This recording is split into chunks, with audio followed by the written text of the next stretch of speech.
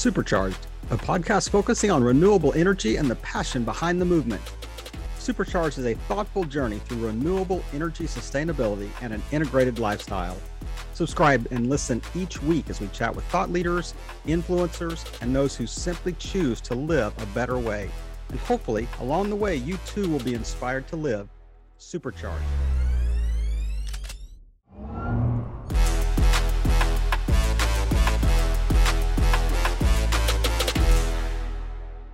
This is Kevin Pruitt with another episode of Supercharged, and I have a special guest today, Warren Roberts. Warren, thanks for joining us on Supercharged, the podcast. Thanks for having me. Anxious to introduce you to our listening audience, so give us a quick background. All right, so I'm the founder of Living Legacy Forest, and what we do is we transform people's ashes into trees that create profoundly beautiful forests. And as a result of that, we're reforesting Australia and the planet. Instead of chopping down trees, which are animals' homes, to create coffins and tombstones and graveyards, we're becoming trees and we're reforesting the planet, and we're changing the way we live the world as a nation. I had connected with you on LinkedIn. I just thought your story was so unique, such a unique approach to, kind of the whole burial process. So, I mean, it's such an interesting idea. So let's talk a little bit about the genesis of the idea. How did it come about? Yeah, look, the idea came to me when my best friend passed away. And I remember at the funeral, someone put their hand on my shoulder and they said, "Warren, are you okay?" And I said I was fine, because at the time, I felt like I was fine because I wasn't feeling anything. But I think as a young guy, what I did was I just cut off from feeling anything, so I didn't feel the pain. And it worked in the short term, but in the long term, I became depressed, because if you don't feel anything, you're dead, right? And I became numb to the world, and everything lost. I couldn't feel anything. And I think I was depressed for about 7 years, and I started spending time in nature. And every time I looked at a flower, I started to feel a little bit more alive. So I spent more time in nature, and I looked at more flowers, and I started to feel more alive. In 1 year, I spent like 10,000 hours in the botanic gardens and forests, coming back to life again. And in this place of feeling more alive than ever before, I finally let myself cry. And it felt good to cry because I wasn't numb anymore.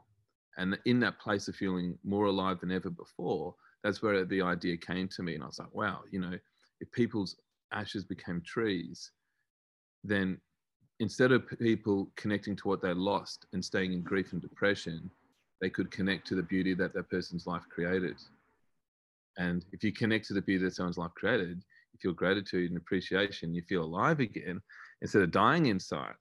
And that became my life purpose. I was like, I don't want the consequence of people loving people to result in grief and pain and sadness and depression. It tears me up. I hate the fact that people love people and it results in grief. And I don't believe that is the purpose of life. I think the purpose of death and life is that you're supposed to go, like when I lose someone that I love, if their life serves a purpose, which is what we do, their death says, oh my gosh, it reminds me that life is precious, life is finite, that I will die and I will lose everyone that I love.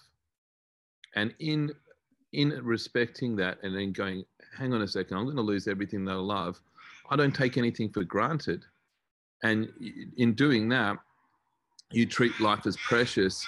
And, when, like you turn around and you go, oh, hang on a second, all the people that I love, I'm going to say, I'm sorry, I love you. All the things that if someone dies and you didn't get to say I love you or I'm sorry, you've mucked it up. Yeah. So there's a real opportunity to treat life as precious. And the more you treat life as precious, the more beautiful it is and the more beautiful it becomes. The more you take it for granted, it dies. If you take a relationship for granted, it's dead. That person can be your soulmate. You can love them. You take it for granted, it's dead. If you take a business for granted, it's dead. If you take life for granted, it's dead. It will die in front of your hands. It'll wither in your hands. It will turn to dust. Yeah, that's it. Like if we take life for granted, it dies. And the purpose of death is to gift us that appreciation for being alive. So we don't take it for granted. And that's why we do what we do. And that's why we're so driven, you know, and we don't take shortcuts, so we do everything properly. So let me ask you, like, if you can go back, like, you know, to maybe your teen years or, you know, early 20s or whatever. I mean, uh, what would you, or what was your outlook, I guess, on just the environment or nature or whatever? Was this just an epiphany that kind of was this post funeral? Yeah, good, really good question. And it's kind of like bifold answer. Like I think when I was really young, maybe 12, I remember the English teacher. She said, "Oh, you know, everyone write a creative poem or something that you're interested in." And I wanted to write about the rape of the world because that's what I felt was happening to the world. and as I started writing it, I looked around, and everyone else in the class they were writing about football matches and football games, and I could hear them talking about their football clubs, and I realized that no one else was writing about what I was writing, and I became self-conscious, and I was like, shit, I better not write this. This was going to look stupid. And so I stopped writing that, and I tried to write about football, and it sounded like crap. Point being, I think when I was young, it was in me, and I was really passionate about it, and I can't take it away from myself. It's how I am. But growing up as a late teenager, I betrayed myself, and in terms of who I was in exchange for who I thought I needed to be, you know, to please my father and to please my idea of society's idea of a man, versus being my own man, you know, and honoring myself and honoring my heart. And so that was a, you know, a difficult period, probably from 12 to 20. I didn't excel at school. I really struggled with grades, and yeah, I wasn't good at school, and I did struggle, but eventually, you know, I made my way into university, and I did a Bachelor of Business in Property, and it was good because it served to give me a great skill set. And ultimately, I couldn't have done what I'm doing now if I didn't have that other skill set behind me. So it's all come together, and I can't complain. So when you kind of went through this difficult period, kind of post, you know, the funeral, and, you know, maybe for the next year or so, what was I mean, you said, you know, reconnecting with nature and just seeing, you know, coming to life again. So from a business perspective, what was the trajectory? I mean, you had this epiphany and said, hey, let's plant trees with people's ashes and that type of thing. But I mean, that's difficult to make a living, you know, early on, I'm assuming. So how did that, you know, from the start of that, how did that take off? Yeah, well, I guess, you know, I was able to analyze the business opportunity because, you know, being a property valuer, I was able to, you know, look at it very objectively and make some reasonable decisions. I could see very quickly that, you know, real estate, cemeteries are the most expensive real estate in the world per square meter. I could see that we were running out of space. I could see that we were increasing our death rate. I could see that the average city had a cemetery footprint twice the size of its CBD. Wow. So take all the cities in the world, and that's what we've done in 100 years. We've buried the planet with graveyards. And so, you know, we're spending hundreds of billions of dollars a year, and we've run out of places to spend it. And I was like, well, I'm a property developer. I know how to do this, and I can do all the parts to buy sites, get planning, and all of that. And so I did feasibilities, and I worked out that it was financially viable as a business plan. I was I think at age 30, I was in a very well-off position. So I basically just backed myself, and we, for the first 2 years, we just hired scientists, and first 2 years was just costs, just hiring scientists, and we killed hundreds of trees. It wasn't working. For the first year, you're just spending money and everything's dying. Right? Yeah. That's a metaphor. Yeah, no possibility of hope. You know, no. You don't know if it's going to work. You don't know if it's going to be a success.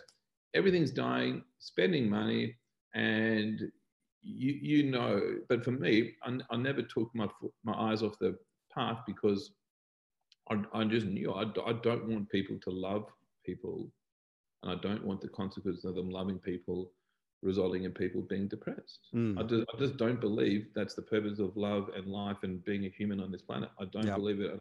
I'm not going to leave this earth not trying to do my best about it, you know? So everything died for 2 years and it cost me a lot of money, but at the end of the 2 years, we found a way to make it work. You know, human ashes have the same pH as bleach and oven cleaner. Mm-hmm. They weigh 3 kilograms. I don't know what that is in pounds. It's 2.2 pounds a kilo. Yeah, so you know it's a lot of pounds, right? Yeah. So if you just go, it has the same pH as bleach and oven cleaner. Imagine putting like 10 pounds of oven cleaner or bleach in a forest. It's not good for it. You can put 10 pounds of cigarette butts in a forest, right? And guess what? The forest will survive it, you know. But putting 10 pounds of ashes is just as bad as the cigarette butts. It doesn't help the ecosystem grow. It doesn't become the tree. People are doing it, and it's not good for the environment. And out of lack of awareness, they're doing it. Some people are even trying to commercialize it still, which is even worse. But the reality is, it destroys the soil biology, which is the microorganisms that transform matter into molecules like nitrogen and potassium, and that's the circle of life. So, you know, like it's not cool. But anyway, so we went through that scientific process. We then patented that technology. We licensed it to the government, and now we're working with, you know, government authorities and private people all around Australia. We've created 8 forests in Australia now. Our most recent acquisition is an $80 million forest. It's phenomenal. We're turning a whole golf course into botanic gardens. It's ridiculous and it's exciting, and I get to take something like from the depths of my imagination and bring it into the world and then share it with people through an experience. Like, you can't ask for anything more than that, you know. That's like, crazy. $80 million. Wow. So is this only made up of trees that were you know, planted with ash? Wow. Yep. And we're turning incredible. An entire golf course into a forest made from trees with ash as well. It's like, can you still play golf in that area, or is it like converting it from a golf course to a forest? Okay. We'll wind out the golf entirely, and look, one day we might just keep a little bit of mini golf or something to acknowledge its past life. Yeah. Yeah. I mean, I could almost see the you know, just the uniqueness of, we're going to go, there's a golf course and a living legacy forest, you know, kind of intertwined, you know, together. But let's drill down just a little more just about, you know, kind of the why behind things. I mean, that's really what we want to really get at in this podcast as we talk to people and really just hear their stories. And so from a sustainability standpoint, just sustainability in general, how would you define that? The industry, or just what does it mean to you? Like when you hear that word, when you live life, you know, trying, you know, according to that ethos. Well, sustainability, I guess, you know, sustainability and ecosystem, the two go hand in hand. My understanding of the word eco means home, and it really is talking about how we take care of our home. And if it's not sustainable, we're destroying it, then it won't be here for our children. And if it is sustainable, we're taking care of it, and it will be here for future generations. In the past, we related to the world as if the environment was happening to us. And now what's happening is we're happening to the environment. Right. Consumerism is the most powerful force on the planet. You know, it's not, it used to be tidal waves and bushfires and all of those things that were happening to us was the most powerful force on the planet. Now the most powerful force on the planet is us and how we consume. If we drink plastic bottles, boom, in one generation, the ocean's full of plastic. We use paper, in one generation, all the forests in the world are gone and all the animals' homes are gone, wiped out just by how we choose. But that means that also that consumerism, it's our superpower as humanity. That's our superpower. And you know, I guess a lot of superheroes, when they start out, they don't know their powers, and they don't know how to use them. And we're just waking up to the fact that we are a collective organism, and we are learning that we do have power, and we're learning how to use it. You know, there's 7 billion people on the planet. If if 10% of those people became a tree, you'd reforest the Amazon. And all of those people would save half the cost of what they would on a traditional burial, and they'd get to create something beautiful, and they'd change our existence on the timeline of humanity, which is no small feat. You get to actually be remembered for doing something profound and meaningful, and you get to actually change and create history. So yeah, that's our superpower, consumerism, and we're waking up to it, and we're starting to change it, we're starting to use it, and it's exciting. And if we don't, we die. So, I mean, you don't do anything without studying kind of like, as you mentioned, like the feasibility. You looked at this from the beginning. So did the erosion crisis, did the deforestation, any of those things come into play as well when you were thinking about this? I mean, when I look at like even Australia as a whole, I mean, there's so much of it that's kind of this arid, almost desert landscape and whatever. I see that, this would, and I know that's not true, across the country, but there's so much of it that is. And you're thinking, how can we have an impact by, planting more trees? And what was kind of your thought process there? Yeah, well, it was just this beautiful magnificence. It's like we're solving like multiple problems with one solution. We're solving the cemetery crisis. We're solving the affordability that comes from a lack of cemetery space. We're solving deforestation. We're solving loss of animal habitat. We're solving, but fundamentally, like, okay, what would enable a species to destroy its own home like we are doing? How is it possible for a species to destroy its own home and ecosystem? Well, I would say it's only possible because we've managed to, A, have no respect for nature, 2, separate ourselves and our idea of being separate from it rather than part of it. And Indigenous forefathers, they didn't see nature as being separate from them, and they respected it. They treated their trees as their elders. Yeah, so, we've been desecrating nature. In fact, we've been desecrating and destroying nature in the name of the sacred. It doesn't really work anymore. You can't chop down a koala's tree in the name of, like something positive, because it's just not, doesn't work. So, yeah, we can turn it all around. We can solve the cemetery crisis. We can solve the deforestation crisis. We can solve loss of animal habitat. We can create funding for all of this. And that's what we've been doing. We've got a forest in Western Australia. It's 40 hectares. It's 3 years old. We've planted hundreds of trees there, and we've created a 20 hectare, well, we've already reforested 20 hectares of native forest, and an endangered species has come back into existence because of the trees that people planted. So, like, it's real. It's not just some wild, outlandish idea. Yeah, we've really done it. It's amazing. Now, are these forests ever designed for like creating other things? I mean, do you ever like call, out of these forests, or is it strictly just you're just planting them and just letting them go? You're not going to kind of manage them. You're not going to cut any wood off of these, out of these forests or that type of thing. What's kind of the longer term plan?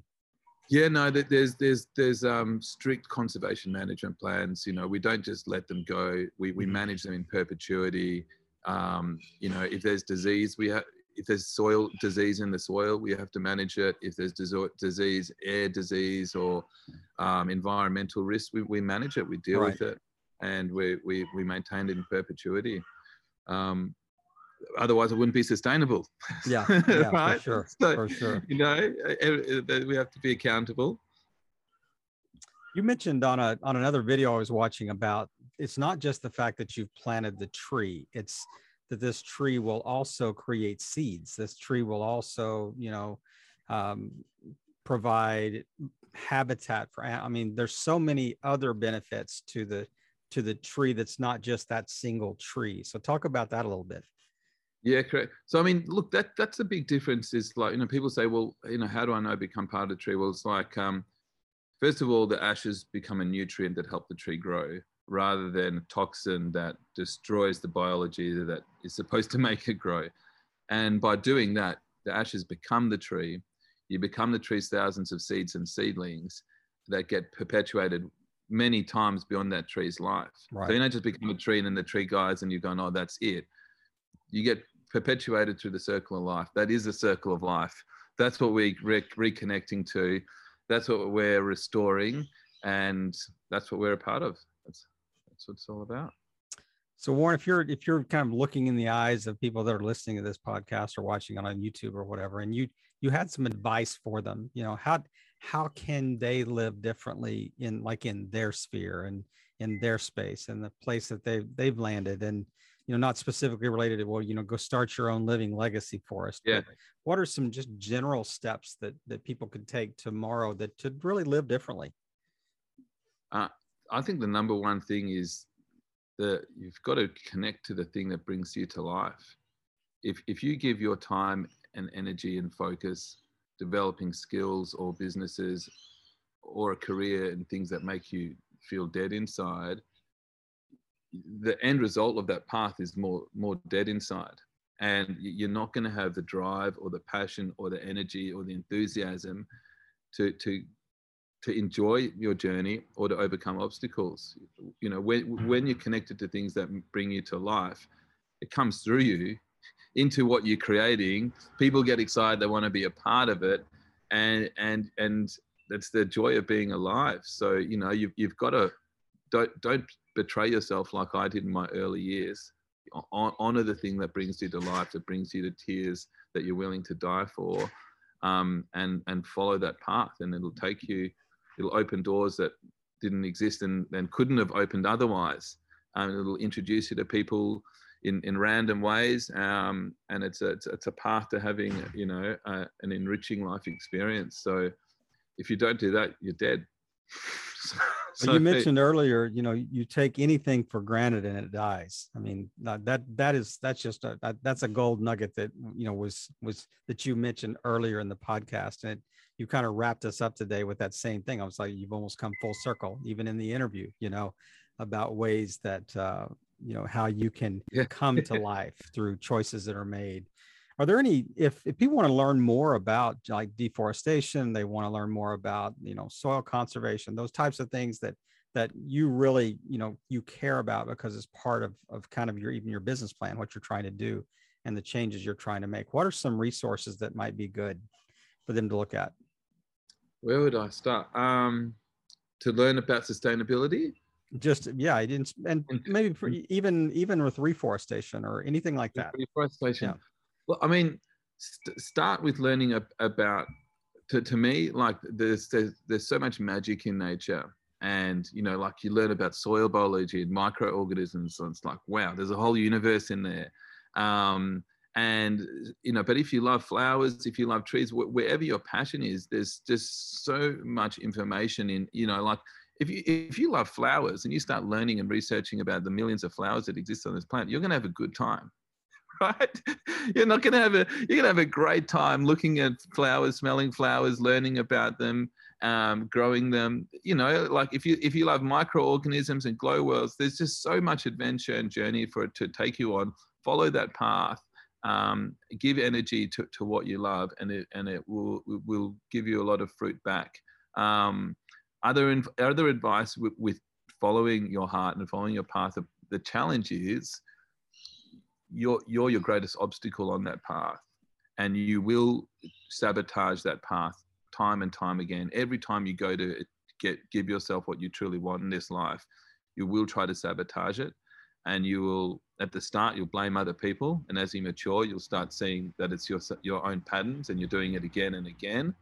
And it's really important that you develop some awareness of your own patterns and how you sabotage yourself, so that you don't stop fighting invisible enemies in the outer world. Yeah. and you start just reconciling your own limitations, So for me, it was guys like Joseph Campbell and Carl Jung provided some great insight into learning about my operating system as a human, and understanding how I functioned, so I could make myself function more efficiently. So you could learn about walking your own hero's journey, as Joseph Campbell would talk about. But so as we close out today, give us one thing that we haven't touched on today you'd like to close us out, and then maybe the best place to find you online if people want to learn more. Yeah, look, just jump on Living Legacy Forest on our Facebook page. You'll see me doing Facebook updates at all of our new forests and openings and launches and stuff there. And if you jump on our website, livinglegacyforest.com, you'll get to see a bunch of videos about what we're doing, interviews with the press and stuff like that. And I'd love for more people to come along our journey. We will be coming across to the US sometime next year. We're going to be doing it in a radically different way than we've ever done before over there. So I can't wait to plant some seeds there.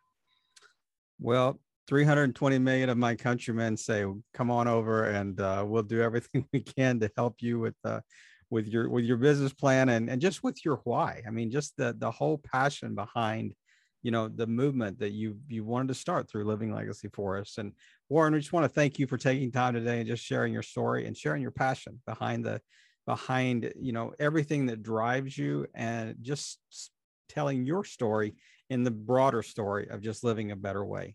Warren, have a great day. Yeah, thank you too, man. Really appreciate you having me here.